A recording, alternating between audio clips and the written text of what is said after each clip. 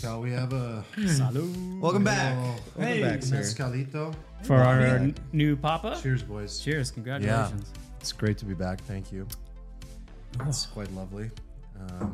Dad life, dad bod, dad everything. Is the bod going south? No, bod's going north. Yeah, no. I actually feel better What's Rumi up to right now?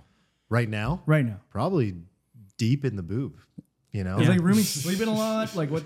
she's become like a hardcore feeder. Like 30 minutes, 45 minutes, she's ready for another round. Damn. Like Back to the boob. yeah, like right back at it. So you guys don't get much of a reprieve. It's No. like it's a lot of Erica doesn't. it's like a lot of active All management. day long. If you're not feeding, you're changing, you're burping, yeah. But these are the parts that are standard procedure and the parts that you fear going into this whole thing, right? Like that's the part that every guy in particular fears. Well, you're talking to 3 novices. Yeah. Like, we don't know what the fuck. Well, we're I was doing. terrified of that. I was terrified of like my life is just going to it's going to revolve around this baby. I'm going to lose all sense of self. I'm going to lose all free time that I possibly have. And I actually sent you guys a clip. I don't know if you guys listened to it. It's from an audiobook, and it's a story about a guy who actually, it's a totally different topic of the book is about a guy who loses his child to a brain tumor. And he's a comedian. I think he's on the show.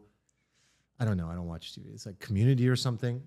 And really great book. He has this section, though, that my friend sent me a clip of.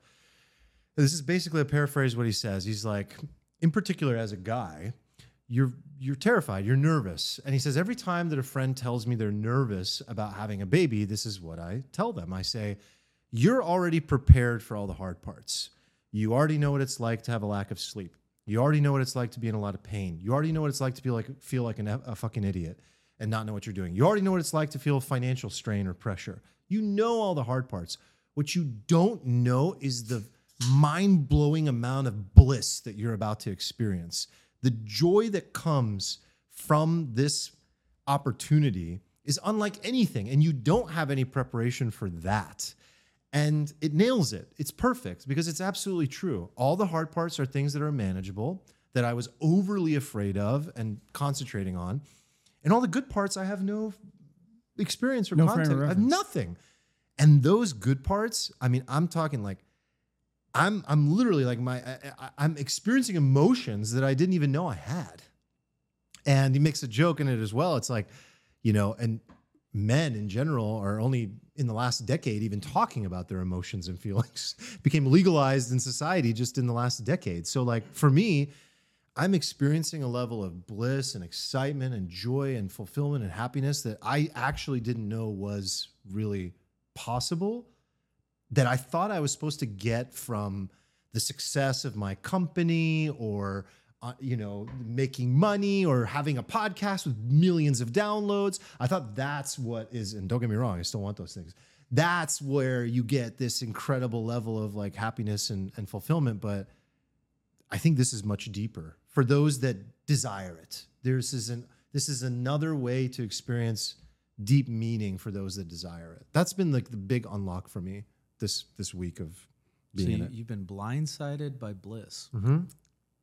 I like that. When we get to millions of downloads, I want to revisit this and be like, okay, which one's better? Well, when Messi won the World Cup, that was pretty up there. For you. Yeah. For That him, was he up was there. like, nah, it's still my kids. Yeah. Yeah, for Messi. But no, it's been good. It's been really good. The good parts are amazing. How many days in are we? Let's get We're some context. 1 week in. She's Okay. 1 week old. There's probably mothers and fathers listening, having a good little chuckle. They know what's to come. I know. They're like probably like empathizing, like, yes, I understand, but also seeing what's to come. What kind of fun you're gonna get into. I was in a annual investor meetup for one of the real estate general partners I invest with, and I saw a guy I knew there, and he's like, "Are you gonna have kids soon?" I was like, "Yeah, probably. Sounds fun." You know? He's like, "Oh, it's not fun," and he just gave me this dead, "No, it's not fun." But he kind of expressed what Armand was expressing. He's like, you will find a newfound sense of like, he's like, I don't know how to explain it, like warmth in your heart, maybe? Like a new feeling that you haven't felt before. It won't be fun, but like that will be a whole new meaning to your life. And and just as rewarding. So That conversation like sums up every conversation I've ever had in my whole life with anybody about having kids. I leave every single one of them like confused. So should I do it? Because you seem kind of mad, but also like happy, but I don't know. And That's exactly right. I couldn't agree more. Totally. I've always been confused about this topic. oh, I thought you were talking about your own thing. No. I was like, what? Now I'm even more confused. I think I'm a bit of a different cat, right? I think like Yeah, you're odd. I'm on. And I don't like I went to the barbershop today and like he was like, how was it? And how's it been going and all this stuff? And he's like, you're by far the most positive person about this topic that we've had in the chair. Like he's like, every other new dad that comes in here is complaining and you make the complaints sound like manageable and the good parts sound really good. And that made me realize, I'm like, okay, I have a bit more of a framework now because I don't know what everyone else is thinking. No one talks about this stuff. Right. And like Steven said, the ones that do, they kind of sound confusing. They're like, it's the best and worst thing that's ever happened to you. I heard that one a Yay. lot. It's like people always say, moms and dads. So you don't really know what to make of it. I just think I'm the type of person who's honestly trained myself when I'm going to do something or something is going to happen to me, I'm going to enjoy the shit out of it. I'm going to choose. This is the part of my life. This is the only part of my life that I control is the meaning I prescribe to the events in my life, my perspective. And so I think this is at this point in my life become such an ingrained part of my own being that I'm not quite aware of maybe objectively how most people feel about this. But for me, yeah, dude, we can talk about all the hard parts. The first 3 days were absolutely brutal. I've Like, questions about terribly brutal. the birth. Yeah. So I've heard that there's like just like disturbingly large amount of people in the room during this process that like you just get shocked by how many people are in the room and then also how rough they treat the baby like when it comes out. Did you see anything experience anything like that? Can you just like walk they, us they through? slap it and Can wake you it walk up us and, through the you know, whole what was the whole birthing experience like? Dude, it's so weird. Like your only reference point is like movies, you know? Which there are none. I mean, Yeah, you see the moment of birth in like so many movies, and it's just like the chick is there, and all of a sudden she's screaming and pushing, and then boom, baby. right. So like I don't know. In my head, I imagined this whole thing was like labor starts and it gets really intense, and it's over in like 30 minutes, and there's like 10 minutes of hardcore pushing, dude. The pushing part is hours. Oh. Like just the part where they're sitting and pushing. It can be for a new mom, first birth, it can be anywhere from 1 hour to 6 hours. wonder how many calories Erica burned. It's a serious workout. Yeah. I was the leg guy. I had the right leg, holding the leg. Oh yeah. Damn. Did you trust yourself? No. No, I wouldn't trust. Can somebody else be leg guy? No, but they force you to do it. They're just Wait. like, there's no options. You guys remember when you're like going through driving school and they show you this movie Red Asphalt of like Yeah, how I serious remember it that. is to get in a car crash? Was there any kind of training for that for the baby? Like watch this VHS Yeah. and it'll tell you how real it is Look to how prepare you. bad you can be on right leg duty. I think a lot of people do prepare. I don't for things. Wow. I just You guys didn't watch that video in high school? It was like the miracle of life or something. Yeah. Oh no, did I miss that one? Yeah, I remember we had a sub in biology like my whole year, which is why I don't know anything about biology. So that we just like watched movies the whole time. And I guess one day they were like, "Wow, this is relevant to biology." So they kind of used to have the big TV and they'd wheel it in Oh, I on remember like the that, yeah. cart. Once that moment hits, you're like, this is gonna be nice. Turn the lights off. You're like, yeah. It was the most traumatizing thing I'd ever seen. I'm pretty sure Where one they kid show, like, literally threw up. they showed like a delivery. Yeah. Yeah. Yeah. It's but even I think if I saw it on some YouTube or something like that, I still don't think anything can prepare you for that moment. Like you're watching your woman do this and You're kind of worthless, right? Like you just can't really do much. You're definitely like worthless, but you're going through your own thing. Like she's not going through the emotional thing you're going through. She's going through, if she's got an epidural, which my wife did, she was like, I'm definitely getting an epidural. She's going through a workout, as you said. Like it is a serious, hardcore amount of pushing for hours straight, right? I think ours was like almost 2 hours, right?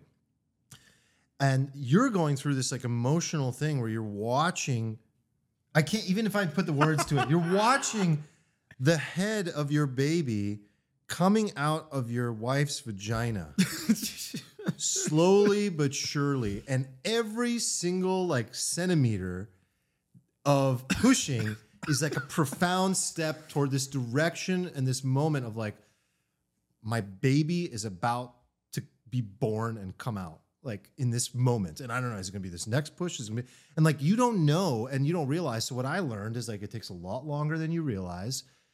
But then what's happening is she's just sitting there in labor for hours and hours and hours, right?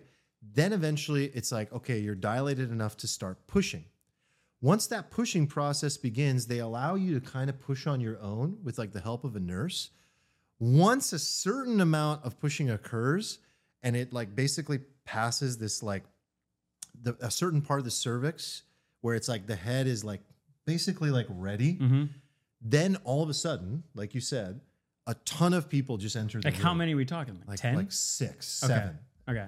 And they're all there. They start setting up. And then we had an amazing doctor. This guy, Dr. Harvey, was just like unbelievable. He Steve gave me Harvey. so much. This guy gave me so much. Because like, I don't know, me, like the hardest part for me has not been like after she was born. It was before. Like I had a lot of nervousness and anxiety going into this. Like just praying for healthy mom, healthy baby, healthy mom, healthy baby. And it's like this constant thought. And again, men don't talk about their emotions, so I don't know how common this is. My level of anxiety around this was extremely high. It was very difficult. I mean, the day of the birth, I was sitting in the hospital with my like journal, with my remarkable, 6 pages, man, like trying to process this. Why am I in so much fear right now? Like what's going on? Like, I mean, I'm literally having thoughts that like, I'm going to lose one of them. So you're talking about That's where I was the at. 2-hour pushing process. Like when the baby's head gets through, is that like sort of like, okay, we're good? Or is it like the shoulders have to get through? Yeah, or? this is also what I did. I thought, this is what I imagined. I thought the head would get through and then it would just be sitting there like this. Choked. Like trapped. And then now we have to get the shoulders past. And I was like, oh God, like how is like this a gonna baby work? Rodney Dangerfield. How are you doing, guys? It's crazy, dude. It's crazy. No, so the part that is the hardest part is just getting that head like The mostly head out. is And then that's when the doctors show up and they start to help. And I don't want to get too overly graphic, but that's when they really start to help. And then once the head is out, baby's out. Baby just comes out after that, at that point. Basically yank her out, once the head is out.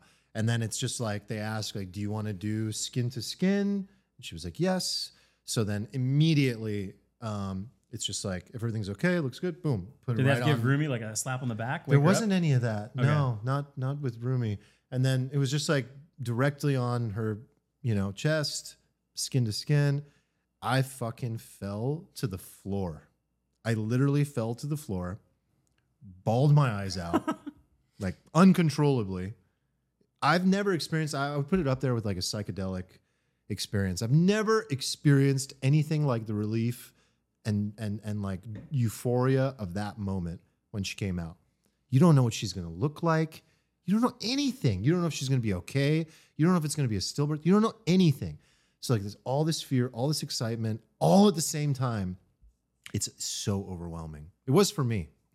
I don't know. Some dads probably just stand there and go, okay, cool. She's here. I don't know. We did it. This has been an interesting experience for me because, as you know, like you and my other like best friend both decided to have a baby on the same exact day. Yeah. So it's interesting having you both say the same stuff to me. Oh, yeah? Like he basically just said exactly what you just said there. No way. To me as well. Yeah. So That's awesome. I'm like, interesting. There's something to this baby stuff. I mean, he's just texting me photos like, you got to get one. Like I can just like drive to the mall and pick one up. Wait, hold on. Have you, if we can take the spotlight off you for a sec, like, have you thought about not having a baby due to just the sheer complications of it, or? Well, of course I've thought about not having a baby. Yeah. I guess like I'm asking the why question because like I think everyone can ask, like, can say like, well, maybe or maybe not. But like, I guess what I'm asking you is like, why are you reluctant?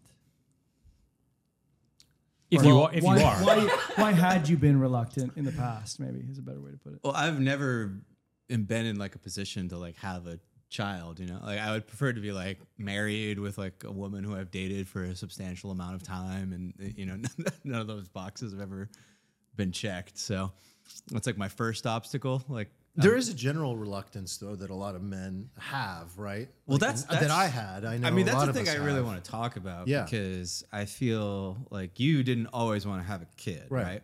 And when I was younger, like I definitely did not want to have a kid, like at all. So I'm curious what your sort of journey looked like there. Like when did you decide that you did want to have one, I guess? Was it like a light switch moment? Or has just been like a slow, gradual kind of like, what the hell, I'll do it? Yeah, I mean, this was a really good conversation we had, you know, off what do you call that? Off air or whatever. It was a magical conversation. Yeah, it was really good. I And want the listeners to capture this alpha. it's really tough, right? Like I've spent, I think a lot of us, well, first of all, I think what you said, Stephen, is fundamentally correct for both men and women. Like it's very difficult to imagine yourself having a child if you don't feel comfortable and in the right time, in the right place, with the right person to even imagine it. It's like I find commonly a lot of women will say, well, no, I don't really want kids. But you know deep down that what they're really saying is that, well, if I had that person and if I was in that fortunate position and opportunity to have that at that point, I would consider it. And I've been in that position too, but in a different way, where I had the person, I met her 11 years ago, but the timing felt wrong for me. Like one of the things I told you is like, man, I feel like I could have waited a long time. I've waited already a long time. And I could have been like 50 years old. Like no problem. I have plenty of things that I still want to do. The travel, the focus on the self of all these things that I want to do.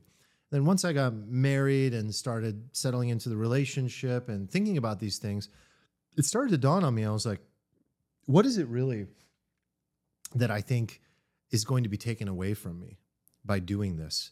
And where the conversation with us got really interesting is what I've been realizing lately is, again, I have to preface this whole conversation with, because it's also a delicate topic.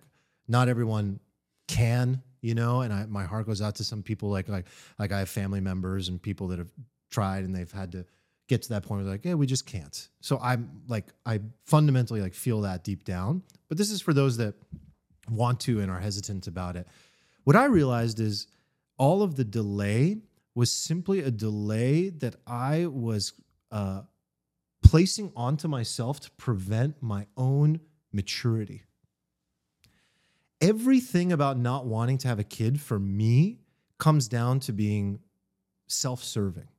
I want to do more. I want to see more. I want to experience more before having this baby.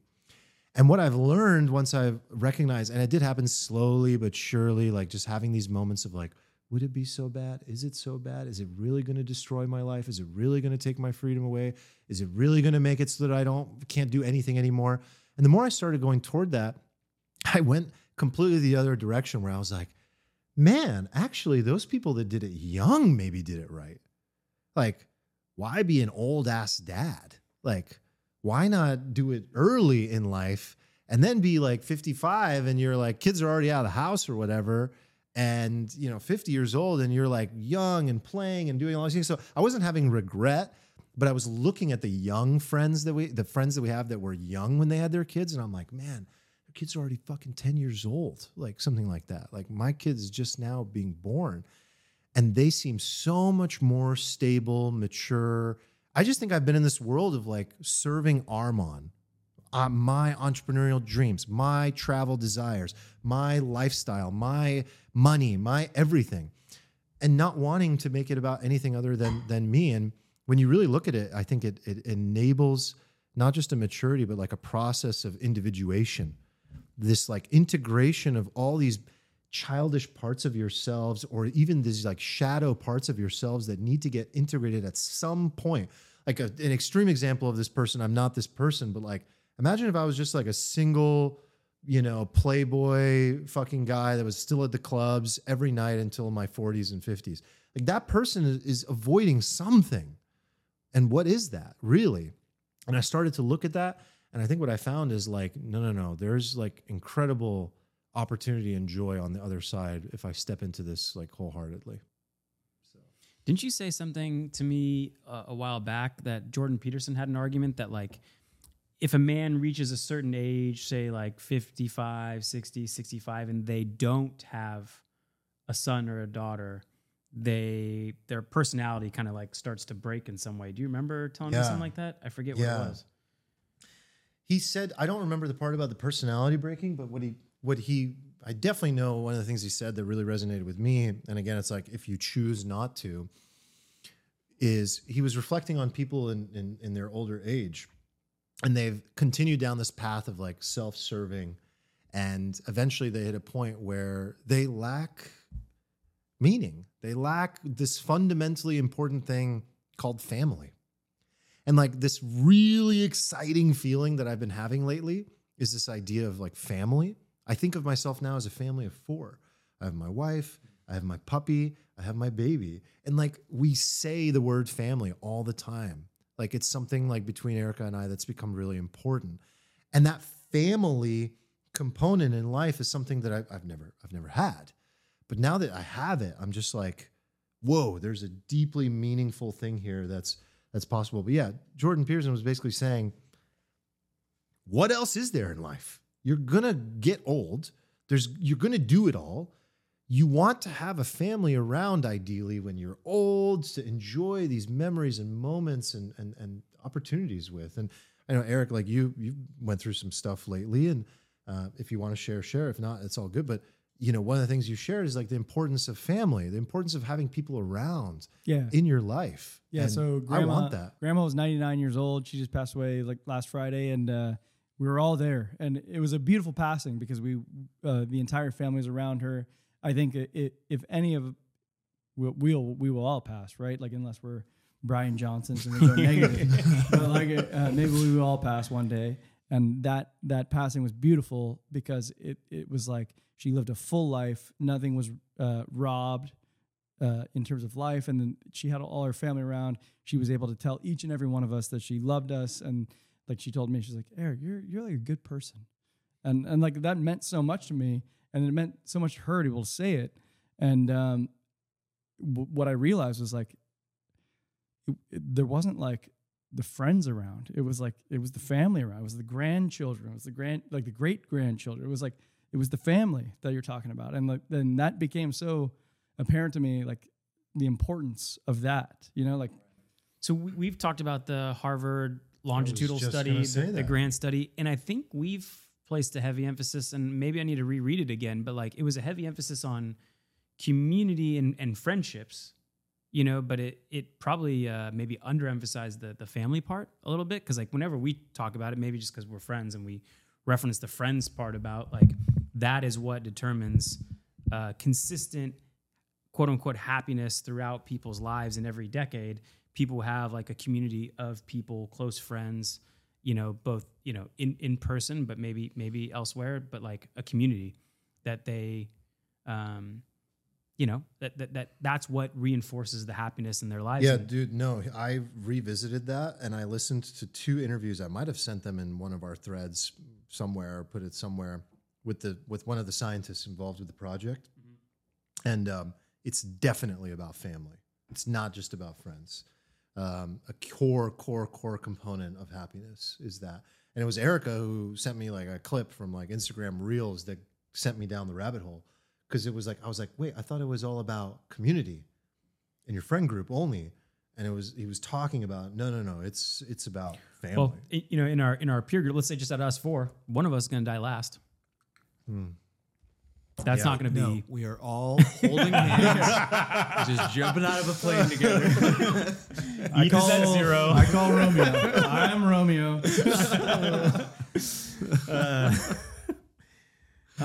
Speaking of, you mentioned Brian Johnson, but I went down a whole like another David Sinclair like path, and he not to get too far off topic, but he does mention, he's like, listen, if you want to live longer, you need two things. You need to do these like health, physical, and mental things, but you also need friends and community to keep you alive. And if you don't have, he's like, if you don't have both, you will not, you won't see 120 or 150 with like a good health span component to it. So the scientist who didn't do, he is at Harvard, but he didn't do the longitudinal study.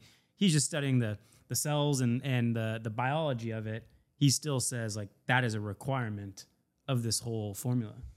I feel like we've been dropping the ball on this show in a way, right? This is supposed to be a show where we talk about That checks out. alpha, how to get rich, how to live a good life and everything. We've done like 100+ episodes of the show. And I feel like this might be the most important thing. I don't think we've ever really talked about it, which is kind of wild to think about. But it seems like it might be like the thing. And it's something I haven't optimized for at all in my life, and that I'm slightly freaking out about at this point. But it didn't seem important to me when I was younger, and I definitely just didn't get it until like a point like Armand brought up earlier. Like I think a lot of people, I mean, I was one of them. You're like, oh, I want to have a kid after I do all this other stuff, and I'm like ready. And I don't think it's really occurred to me before that like doing the family thing is the thing that just makes you into that person. Like you don't just live and become the person and then you do that. No, that's just a part of the. That's part of the process. That's like you're sort of forged in that crucible. And it never occurred to me before.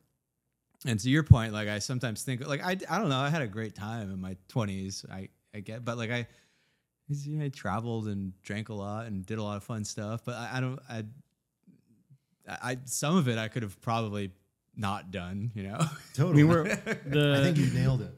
We're certainly not no more. We were underrepresented in terms of the someone dad said and that in family. the Discord today. Very underrepresented. Can you guys like kind of speak to the families and parents? We do have a lot of. There's a lot of. I forget like how many people are dads. Yeah, and moms. And moms. Yeah. Yes. Yeah. But yeah, I guess like when people are like, "Hey, I don't think I'm ready to start a business." I'm like, yeah, you'll never be ready. But I imagine you're gonna given that same advice. Like you won't be ready, but like the process is what forges you maybe into a better that person. answer to that whole like you'll never be ready thing is like no, this is exactly what a lot of people need in general in order to receive all the other things that they want, like you're saying, Stephen. Like this process of becoming a quote family man and placing any level of value and priority on money on family in your life has been non-existent for me before the last year, right?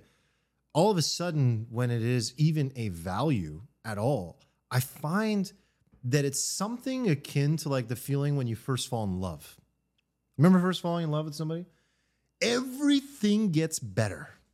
You're more productive. You're more active. You're in better shape. You're happier. Productive when you fall in love? Oh, dude, everything gets done because you want to get through the work. You want to get home. You want to have sex. You want to go on the dates. You want to do all the things. Like being in love, your brain is on drugs. There's literally your brain is on drugs, and it doesn't last forever because you eventually wean off that drug. That's why we call it the honeymoon phase. And I think people don't mention that your brain is literally on drugs. Except the oxytocin. Exactly. To trick your brain plays on you to get you to have the kid. Yeah. Exactly. Nice little survival mechanism.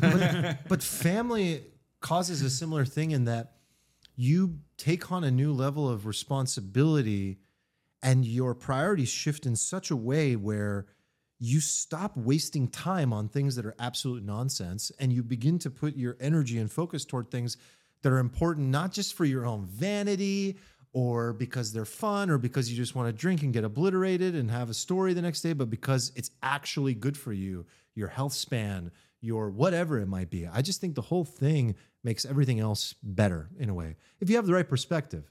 For a lot of people, if they go into this thing with a stressed out, sort of scarcity-minded perspective, I can totally imagine it just crumbling, falling apart, and being the guy in the chair at the barbershop who's just like, I can't do this. And I get that. But I think if you go into it with the right perspective, a lot of good things can come from it. Well, I'm not going to bury the lead. I want to ask the question right up front, but I want to give it a little context. Like This is so good, by the way. Mezcal is amazing. So where I've thought about this, and with you guys, is like we have this idea of Maslow's hierarchy of needs, and we want to sort of like work our way up the pyramid. It seems to me in a way that there's like two things working sort of against each other with Maslow's here. It's like on the one hand, we have Maslow's hierarchy as it's like presented to us. But on the other hand, it's like you are living as a dad now. And I think your life has changed dramatically just within the last 7 days, right? So like on the one hand, like what I ask myself is like, one, is like survival and procreation like the only thing that we should worry about like at all, which is like not what Maslow talks about. But then when you like put it in Maslow's framework, you know, like you have survival, and then you have like, you know, you work over the pyramid, but then like you can put a baby in that pyramid as well. I think becoming a family man, becoming a father, like can sort of be everywhere in the ascension of the pyramid too, you know, right? Like you're the father, not me, but like I'm just trying to put myself in your shoes where it's like, you know, like self-actualization might be becoming a father or becoming a mother, where you're like, oh, now I have like my life's purpose. I mean, dude, I've had, you know, guys know me, I have crazy thoughts all the time. I've already had thoughts of like imagining myself on my own deathbed, and like knowing now that and like, you know, pray to God, my daughter has a beautiful, long, healthy life that is far beyond mine. And like imagining that feeling of now knowing that I have like a future generation that lives on beyond me. It is the most incredible feeling. Like it's an incredible Would you put it on feeling. that part of the top of the pyramid, like the self-actualization part, maybe? Totally. And I can just imagine the conversations we're going to have and the experiences we're going to share. And I simultaneously am constantly so grounded in the present of every little thing she's doing, but switching gears to like imagining a conversation we're having when she's 5, imagining a concert I take her to in the future, imagining like the first sport she plays or the first like dance rehearsal, just all these things, and like playing them out. And I think that like sort of feedback loop of like future present is just like, it's so stabilizing. Like I'm watching myself create my future with the words and the expressions and the behaviors that I'm presenting in the moment. Well, can I ask you, to Eric's point, do you also feel the survival part more now that you have a daughter? Like you're talking about the self-actualization part, but are you also feeling like the survival part very strong? Yeah, and I think I tend to like... Or the providing part, I tend to focus a little too much on maybe the positive for people. So like I think it's good to go there. Like, yeah, for sure. Like the difficult parts are like I just needed enough money in my pocket. Then I needed enough money in my pocket and my wife's to take care of her, make sure we're stable. And now I need enough money to make sure that my child can have everything she wants. And I don't want that feeling of like... Never-ending rug pull, brother. Yeah, never-ending rug pull. I don't want to ever feel the feeling of not being able to do something. Has always been my driving sort of motivation in life, right? Like I want to just be able to say yes to everything. And so the security comes in that place where it's like, yes, the level of security that I desire is the ability to say yes at all times. And that's a lot. It's a lot of money. So it creates a tremendous amount of pressure, but you know what? It creates a tremendous amount of focus as well. Yeah. Huge. I've seen a lot of dads kick it into gear. Or I take that back. I've heard it from the wife, the mother. Like, yeah, my husband just kicked it into gear, focused, like laser focused on time to provide, you know, whether that's like getting a new job, starting a company, whatever it is, just like a new sense of purpose behind the money making. I have to say, thank God for the dopamine detox. Like I definitely went all in on it as well, because knowing that I was about to have the baby and knowing that like my habits and my lifestyle were not a fit for this life that I'm about to like embark on. And so now being an early riser, going to the gym every single day, hitting the sauna, feeling good, taking care of me so that I can be the best I can be for my family, for my wife, for my baby is like a profound shift. There are many times, stressful day, everything goes wrong, come home, hey, I need time to myself. I have to kind of like reset before we do this or that. Now I come home, I'm just excited. I feel good because I've already done the good things for myself that day. And regardless of how some work meetings go or whatever, I leave them now. And I've created that, now we have the office. I separate that shit and I leave it there and I come home. I'm like, I'm good. So I needed that reset away from all the dopamine and the bad habits to be able to do a good job at this. Well, I admire you for it because I've seen dads who are a little further along than you. Got a best bud business partner who has a 3-year-old going on 4 and a newborn.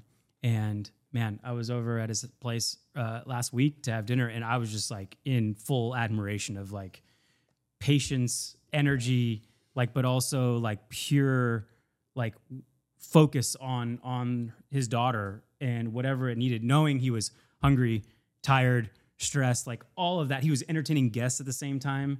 I mean, I was tired watching him hang out with his daughter for 2 hours. I was exhausted after those 2 hours, just like watching him go through that, but also like pure admiration. I mean, I know he had patience because, he was my business partner, but like I see it with kids, I was like, wow. Well, he's a G. Yeah. This does remind me of something really important. You guys have all heard, like in psychology, when a person is going through a difficult time, just generally, that one of the best things they can do is serve others and get out of their own head. I think one of the reasons that having children can make you feel better about everything is that. Like the person you're describing, he doesn't have time to sit and whine about his life. He doesn't have time to think about that. And he's not too worried about how tired or hungry he is or whatever. But guess what? If he didn't have those kids and he didn't have that family, what would he be doing? What was I doing sometimes? Oh my God, I haven't fucking eaten today. I haven't done anything today. I haven't wah. I was the fucking baby. Right? Seriously, let me be honest here. I feel have so many moments of being a baby. Woe is me. Not all the time, but sometimes in those little moments of weakness are now completely replaced by, nope, I'm here to serve this family to make sure they're good. And then all of a sudden, you feel mentally, emotionally, and physically healthier. That's so rad. It's true, right? Do you feel like the culture today is like kind of anti-family and anti-kids? Oh, I was going to bring that up. Like I got multiple friends our age who are, there seems to be falling 2 arguments. Like one is, I don't think it's fair to bring a child into this world as it is, as in like, it's not a great place to bring a human being into the world is one aspect. And the other is just kind of like you just probably follow it in the section you mentioned, which is kind of selfish. And I also have a close neighbor. They're, I don't know how old they are, maybe like late 50s, 60s, somewhere around there. And they haven't had kids and they're living their lives. And so I've seen towards the end and they are certainly very much happy. They look great for their age. They're probably a lot wealthier. Like their relationship is great. They have a ton of fun. They're still having a lot of fun, travel, everything. But I have noticed, I've talked to them, like we moved into a condo building to have a little more community. Like they're very proactive about making friends. Like, hey, do you want to go to dinner? Do you want to do this? Where are you going to watch Super Bowl? Because they have to be proactive about building that community around them when maybe you don't have like, a family underneath you to kind of be that, fill that social gap. So I don't know. I definitely think it's, you can see in the stats, right? Like households it's are there. having less babies. I'm just I feel like it's there. Just wondering if everybody you feels pointed the that out same. to me privately, Steven. You're like, you are a bit of like this, that I am this bit of like person who's trying to like maintain certain like cultural, societal like traditions at times that I think are really like healthy and good for the world. And that's like, if I was going to be conservative, like those are the areas that I tend to be conservative because I think that there's deep, deep value in tradition. in a lot of traditions, not all of them, but I don't want to obliterate the world and hit the reset button like a lot of people do. Because I think that's just, we've already seen what that looks like. And that's why I really don't like that argument, that first argument that people have of like, this is a terrible time. Oh, I hate that argument. I hate that It's argument. the best time What, in the the best history of time in human history of beings Ever. to bring Ever. humans in the world. Let's just In the use one United example. States? Let's use one example. Like the worst example, the delivery process of a baby. Do you know how much better it is today than it used to be 50 years ago, 100 years ago, 300 you- years ago? you died. Do you know what the infant mortality rate was? It was a lot. Do you know how many moms were dying and going and having like emergency surgeries that affected them for the rest of their lives? I mean, it's a stupid argument. We shouldn't even go in. Yeah, Shouldn't I even don't go. like that argument. I like Yeah. the abundance argument. From a psychology perspective, just to switch gears, that's where I think things are really interesting. And I'm to switch gears to you, Stephen. You had an experience the other day I really want to catch up on here when it comes to the self, the exploration of the self. Oh, you just want to. I'm switching. You just I want to wanted drive to. off the road. Because we haven't going. talked about I thought this. it was a nice segue. It's like a 9 out of 10 segue. It just pointed at you. So Yeah. You want us to set the stage here? Well, I should be referring to the So you thing. mentioned this in the last episode, right? I mentioned it in the Money Pod. You did a and- yeah. exploration, psychedelics, sort of. what drugs session. did you take? Did MDMA and ketamine. Whoa, I thought it was going to be DMT. Or is that the same? I might do DMT. Yeah, keep your options Next. open, my friend. was this like, but you said DMT, so was this Got like me a on the choose your rebuild. own adventure once you showed up? Or I feel like this would be like pre-planned. It was there Or was did you forget? there was back and forth for Well, many weeks. He needs Okay. a lot of about help. this. Let's start at the basics.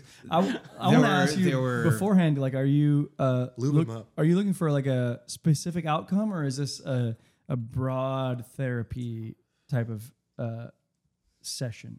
Well, I've spent a lot of time in therapy, and I always hit like roadblocks. Like I feel like I get a new therapist, they unlock something that's insightful very, very quickly, but then I just like hit a wall, and I sort of know everything that they're going to say, and I'm just a person who wants to solve things, right? And no therapist actually want to solve your like. Well, I don't want to tell you how to. I'm like kind of a framework. Anything, and it's always like, no, and it's infuriating to me. Dude, did you ever see Jonah Hill's therapy special on Netflix? No, but I did see that Dude, it it's exists. so good. Is it? Curious. It's so good. You guys have All to right, watch it. All right. I did see that it exists. Yeah. Same. No. I'm You gonna- guys it have to exists. watch it. Get through the first. There's like a nice little turn surprise about halfway through as well that you would not expect. But one of the things, the reason I bring it up is the therapist says, he's like, you're paying the person to like solve your problems and they just refuse to do it.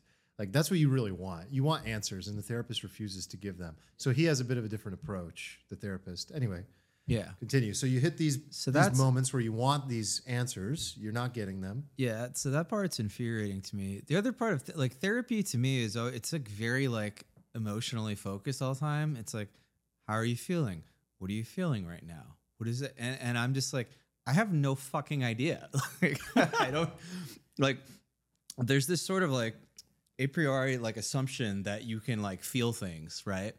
And if you can't, then the whole process is like useless. Like I felt like I had a lot of problems that were just like in me in a way. Like I'm trying to use my thinking brain to access them in a particular way, and it just like wasn't working. And I've done psychedelics, and I've done MDMA before in a very non-therapeutic settings. Was this your first therapeutic session with psychedelics? Yes. Awesome. Yes. So I have like an appreciation for the drugs and like what they can do to you, and like I'm very interested in myself on these substances because it's like nothing like who I am normally. Like I'm very like painfully closed off. Like it just like it. I can't like share. I literally physically can't. Like people ask me something, and like Been asking you for can't- years, pal. Welcome to our world. To give Steven some props, the difference between 2 years ago and now, when you ask him 100%. a question, is night and day. Yeah, I mean, Night and you day. should see me like 15 years ago. You would literally just look at me when I asked a question and just like basically just move on. I refuse to answer. Yeah, I just don't- like I don't your favorite line that you didn't say out loud, which is from Arrested Development. Yeah. I refuse to answer the question. I don't understand the question, and I refuse to respond. to Yeah, it. no, I'm glad you gave that. No, he deserves props. Yeah, he does. You've come a long way. Thank you. I appreciate that. Yeah. Well, I like figuring things out, as Right. you know, and myself is like one of the puzzles I haven't quite cracked yet. So this is like a never-ending thing for me. Okay, so dive into it. How did it go? Got some salt stuck in my teeth here. I would also like to hear a visual of like what you walk in. Like, are you in a tell a story. doctor's office? Give us a Like, is story this a real home? No, it's like a townhome in the middle of an apartment complex, Okay. like in Del Mar, you know. So it's just a very She's a local Normal- She's a local shaman. That's what I'm picturing. setting. Yeah. Yeah. But it would walk in. Is it like a underground. shaman's house or is it like a normal person's house? It's like a normal person's house. Okay. There's some woo-woo stuff around a little bit. Like there's certainly like a vibe that things might be It's happening good. It's here. relaxing. Yeah, but like no, it's not like I walked in and there was just like a bed of sitar roses and a- playing yeah. and like incense and Okay. music and stuff. That wasn't a thing. Yeah, I don't know. She just like sat me down and just Take these. Which Which one made did you? some- What did you start with? MDMA Okay. had like a little. Which has incredible literature behind it. Like the two that you did have like great science backing results across PTSD, anxiety, depression, just general knowledge of the self, like everything. Like those are two great sort of tools these days. And by the way, a lot of people in our Discord and in the community in general, because we've talked about psychedelics, have gone on explorations of their own and have found, reached out to me personally in the DMs, sharing their results, sharing their journey, finding therapists and therapeutic settings, both above ground and underground, to do these types of things with. So like, yeah, I guess like major shout out to people for going on these explorations and obviously use these tools wisely, but this is really important stuff. Yeah, and she took everything very. She had like a whole slew of like vitamins and electrolytes. I probably drank like 8 gallons of water. I was in the bathroom like 20 times, like which is up a flight of stairs, and I almost fell many times. But fortunately, I didn't. Yeah, the worst part for me was when I realized that trade that I fucked up like 2 hours into it. Right as Totally Hold on. ruined. You thought about the trade while you were in the middle of the therapy session? well, I was like an hour and a half in, so You weren't it was tripping maybe just like starting to wash over me, and I was like, oh fuck. But then I was kind of like, who cares? Okay. Which is bad because I easily could have just made a phone call and been like, hi, I need to teach you how to use a Deribit account really quickly. And Yeah, like, please get fix me this. the fuck out of this, which would have been great because that would have saved me a tremendous amount of money. But that's neither here nor there. So talk to me about the guidance. What was the process? Was she taking notes? Was she asking questions? Was she leaving you alone, playing music? What I was going on? lying on the ground in a nice, like warm blanket on pillows, like a blindfold. And she was just sort of like sitting next to me with music playing, and she's just like asking me questions and writing notes, and just kind of going all over the place.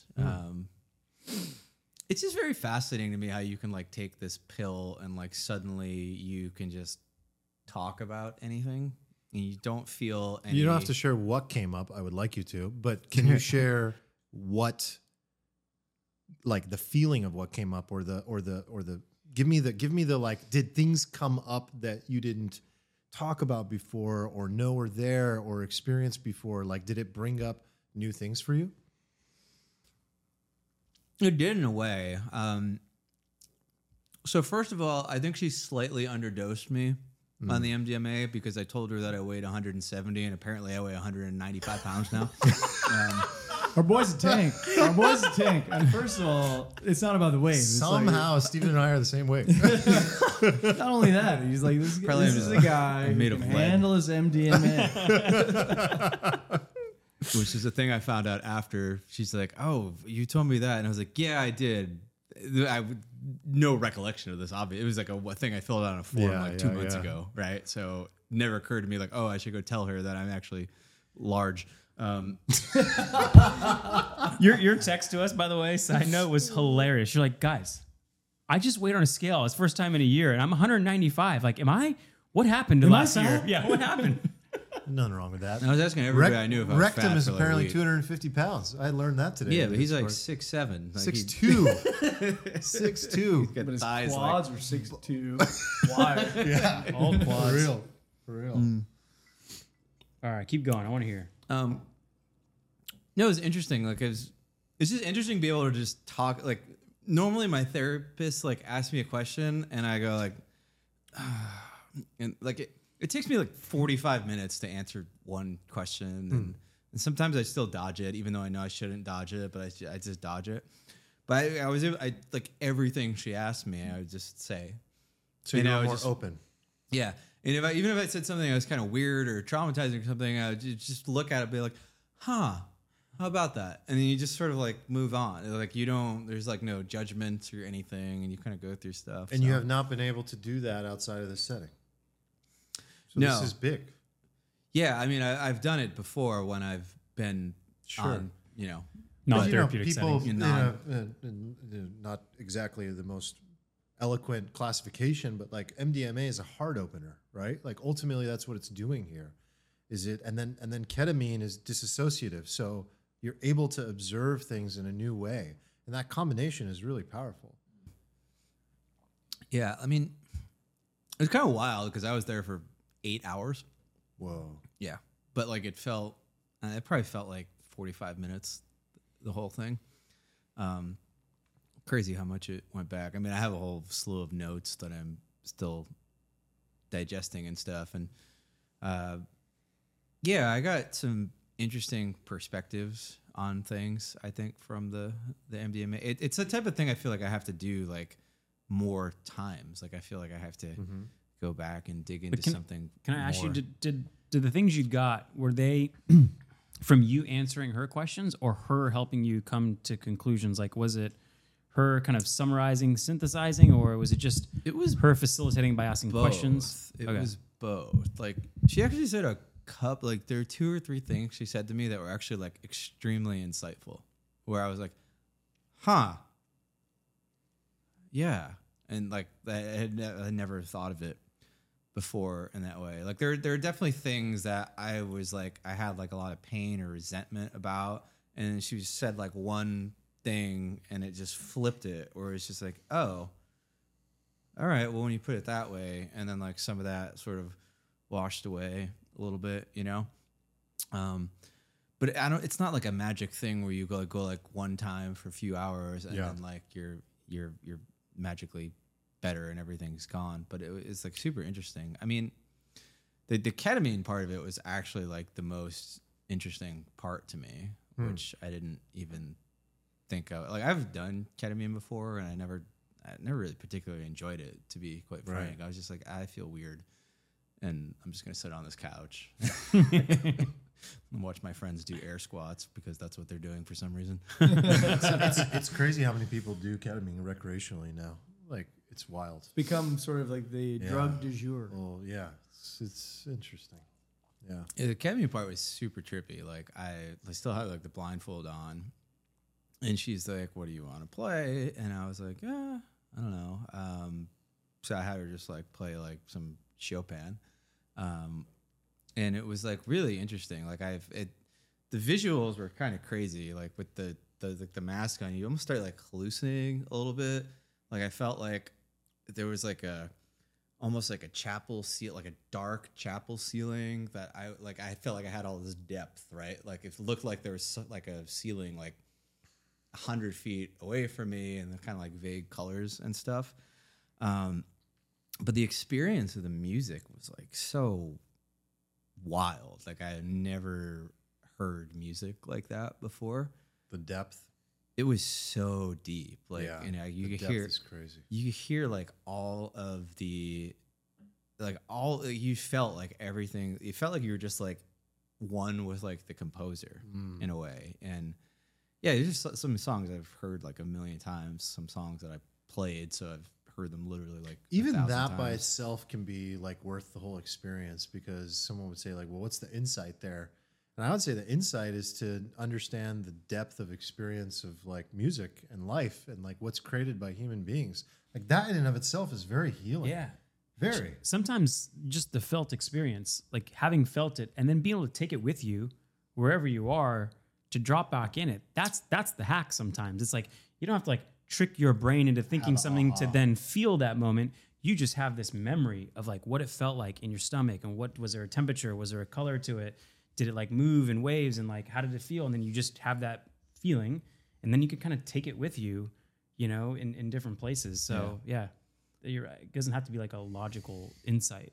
I mean, the very last, well, not the last song, but basically like at the when I was like completely peaking, is the Chopin song that like I've played and I've heard a million times. It's called like Fantasy Impromptu, and it's like a very like, it's a very interesting song, and I didn't realize how interesting it was until I, you know, listened to it like this. But it's like frantic and flowy and beautiful, and it's got like, it's like chaos, and it's got like all these parts to it. Like it's actually really like quite the journey. And that one like really took me to like outer space. Like I suddenly was listening to that song, and I felt like I was just like on like and like it was like I was like one with some breeze of wind that was just blowing through like all of these scenes and up and down, and I felt like the whole thing just absolutely washed away, like washed like over my body. I felt like I could like knew exactly what he was writing about, and I saw all the things he saw when he wrote it, and it was super gnarly. And then like the craziest part was that like I just like I get so like overwhelmed with emotion. I just started like completely sobbing. I felt like I had this just like insane like release of just like stored something. It's all like came out, which is good because that's kind of was why I wanted to really go. I didn't really want to go there to get like an answer to like some cognitive question. Like I felt like I had stuff like stuck in me, and I kind of thought these drugs can like get it out, and like yeah, like I felt like I got it out, and like when it was all done, like I felt like 1,000 pounds lighter. Wow. Not that I weigh that much, but but I felt so light, and I obviously I went home after, and like, you know, the stress of the work stuff kind of wiped a lot of it away, unfortunately. But like even so, after, like I feel lighter in a way. Like I feel like I have more stuff, but I feel like I like swept away like maybe 25% of it or something. And I mean, it could be like over a out. decade worth of pent up. That's incredible. Yeah. Yeah. That's a huge outcome. And Yeah, it's such like a fascinating. I mean, I've known this for a while, right? Because like I've done like a lot of therapy, and one of the therapies I went to that was like really interesting for me was something called like EFT, which is like very focused on the idea that like instead of like thinking stuff through, it tries to get you to like feel physical experiences in a way, and like Release them. yeah, there's this idea that like there is like trauma stored in you, and like it's like energy that is like kind of I fully believe comes into the body fully. and then is never like actually expelled. And so If it you've just ever sits gotten in like you. a knot out, you know that it's that. Like literally knots in the body, pain in the body, even a lot of chronic pain, chronic disease. There's no reason for chronic disease to exist, like at all. That so Emma linked a podcast in the Discord about like talk about men and everything, and it was super interesting. But they talked a lot about this. Like they talked about how women have like extremely high levels of autoimmune disease. Yes. And he was saying like, well, it's because women are stuffing all this stuff down because they're putting all these other people before them, and they're just like, and that is like actually manifesting in physical illness in them. And he drew this analogy to like the immune system and like what it does, and basically what like your brain is doing in these scenarios. And he's like he's like actually it's like the same function. And the way he said it is much more eloquent than what I'm saying. But he said that, I was like, oh my God. And this deficiency here in the brain. It's causing the same deficiency in the autoimmune system, which is basically but he's like, they're one and the same. So of course, like that's breaking down in people. And he had this whole spiel about how all these physical ailments are the result of what we would think of as like mental or like emotional stuff. And it's a really interesting thought. But like, this happens with people with PTSD, right? Like EFT, like I can't remember the guy who created it, but he's a really interesting book. Forget the name of it, but like he talks about how in the wild, you'll see like a gazelle being chased by a lion, and the gazelle will get caught by the lion at the very last second. It'll sort of just like freeze up and just basically turn into a board. And it's like sort of part like last ditch effort to survive. Like maybe the thing thinks you're dead, but also just like a self-preservation like thing to just, just shoot you up with whatever so that you don't experience that horror. Right. But he talks about how like sometimes like that it actually works, and once in a while like a lion will actually just like walk away, and then the gazelle will like lay there for a little bit, and then he said what you always see is that it'll start like twitching, and it'll get up, and you'll see it like violently like shaking, like this just physical release of like all this energy, and then it just walks on and goes about its life like nothing happened. He said like PTSD is like this process of being that gazelle and like freezing up all that, but then that energy we never release it. Just the way we live our lives, the way it just stays stuck in there, and that kind of keeps like kind of coming back at people. So the whole therapy isn't really, it's not focused on getting people to think, and it's getting them to feel this, to relive that, and to like actually physically release it, which is, and people have been cured by it. And I think it's super interesting. And I think it's super interesting how like these drugs kind of play a role in doing that. I'm going to buy the shit out of the first public company or whatever, a private company, if I can invest in, that really pushes psychedelic therapy and this medicine. I'm so bullish on this stuff. It's crazy. It's going to help. It has helped so many people. It's wild. And psilocybin's next. MDMA is there. Psilocybin's next. And ketamine is still like kind of underground, but very promising results all around from all this stuff. Yeah, we're so early innings on this. I was thinking like how sad it is that this is like my therapist's idea. She's like, well, I obviously can't do this. But I was like, it's so sad that I'm going like underground to this lady's house who's obviously not a doctor. You can't be a doctor and you lose your license and all that. And to see like how powerful this is and like how it can help people so much. It's just like we're still basically in the Stone Ages with this stuff. Like we are very early innings, and it's like sad that we have such powerful tools. We kind of have gone full circle, and hopefully we're now going past. Like we got pretty far in the 60s, then shut down. Speaking of pain though in the body and everything, Nick, I don't know if you ever remember me complaining about neck pain. Mm-hmm. You do? Mm-hmm. Dude, I had chronic neck pain for like almost 7 years. And it would flare up where it would become like an 8 or 9 out of 10. Like really, really debilitating and bad. I discovered this guy, Dr. John Sarno, who focuses on back pain. Back, neck, but it also correlates to people that get like a lot of stomach issues. What do you call like irritable bowel syndrome?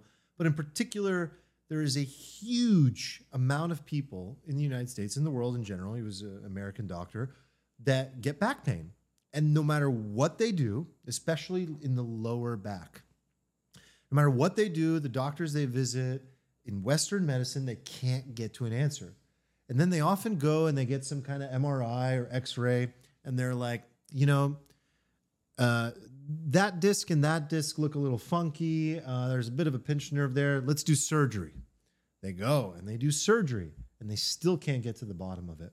And I remember I had this like chronic neck pain, and I went and dude, I would have moments where I'm like, there's no way I'm ever going to solve this. I got MRIs, I got physical therapy. There was nothing there. And I won't like give his whole, I won't spoiler alert it, because I think that part of, if you are out there and you have pain, and if any of you guys do, check out his book because it's incredible. And one of the things he has you do is go through this process to uncover the answer to your pain. And the answer to your pain is not what you think it is at all whatsoever. And it's very, very related to this idea of what the mind can do. It's very correlated. It's very a part of this whole idea of like mind-body medicine, but not in a woo-woo way. He's a Western medicine doctor who performs incredible. He actually passed away a couple of years ago, like early 90s, I think. But he solved back pain, neck pain. Oh, also TMJ is part of this. People that get like that jaw pain. Cured all these people and me. I don't get any neck pain anymore. And I had it chronically for 7 years. But after I went through his process, it's gone.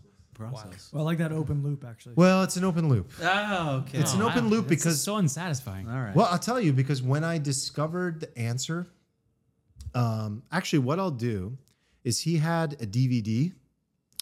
He had a DVD. And what I did is I took that DVD and I burned it and I put it on YouTube. But then when I put it on YouTube, it just kept getting banned because it was licensed content or copyrighted content. So what I did is I made it unlisted on a personal account. So what I'll do is I'll share that link in the Discord.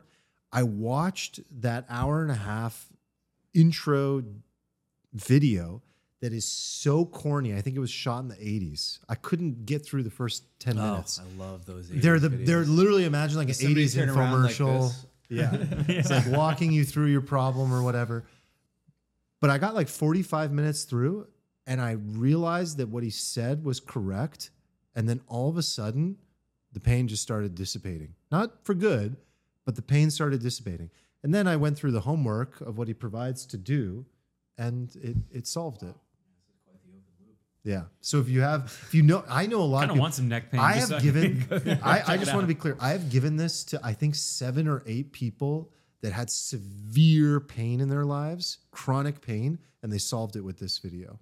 I think 6 out of 7 or 7 out of 8 solved it with this video. Anyway, I felt it was important alpha to share.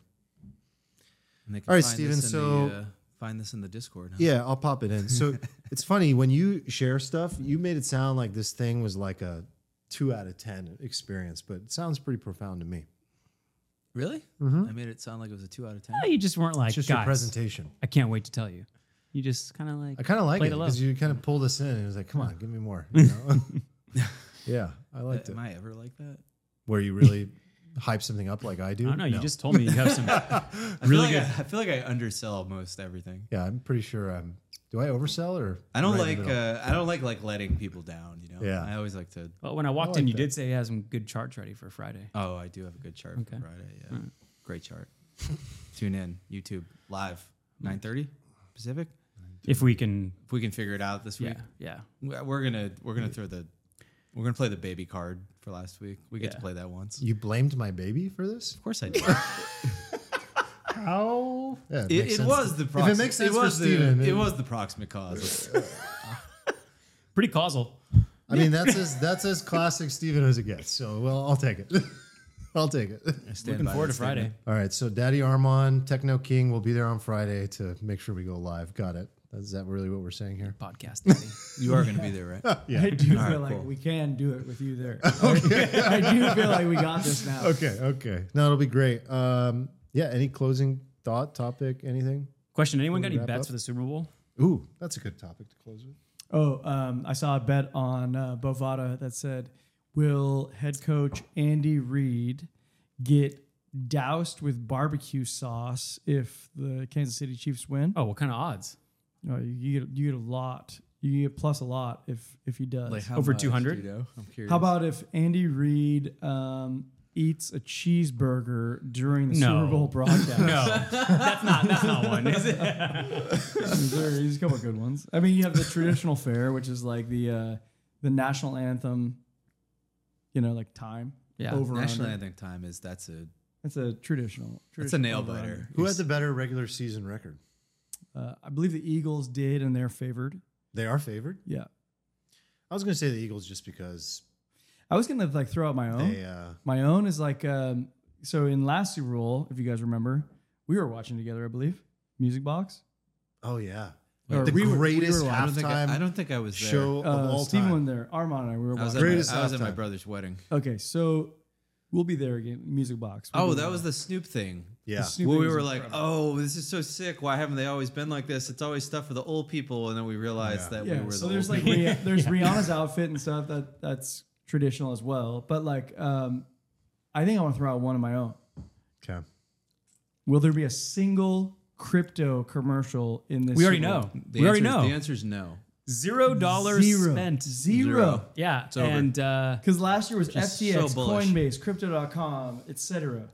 I think so funny. Fox Fortune just favors said the brave. Fortune Oh, did favor God. the brave at that moment. Spoiler alert, it does not. It did not. I wonder favor the if one commercial will reference the Just the as a hypocrisy joke. of the whole Just thing. as a You know, If like- you think about it, the funniest thing is that you remember that Larry David commercial? yeah. Where he's like, I'm never wrong about this. Yeah, and they were Larry like, David's Larry's so right. dumb. He was right. He was right Dude, the and whole if, time. and if you watch every Curb Your Enthusiasm, like what a better way to settle that. So there is a bet on Bovada right now. There's 3 different bets. Will Bitcoin, ETH, or Ripple be up or down after the Super Bowl? Like from the start to From the the end. start to the end. Okay, that's fun. I've already lost all my bets. impressive.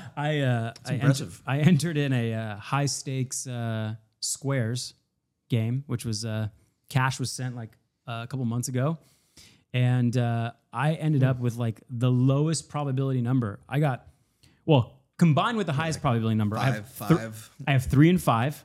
3 is the 3 is great. third is the third most probable. 5 is one of the worst. 5 is right? the worst. It's like I think I looked out of, and then I have 5 and 7, which 5 and 3 have happened 0 times out of all the Super Bowls. But if you get a 5, it's just over. Yeah, I'm over. It's already lost. You So, need 35. so what I'm saying which is you could someone get. take some action so I can get back to even.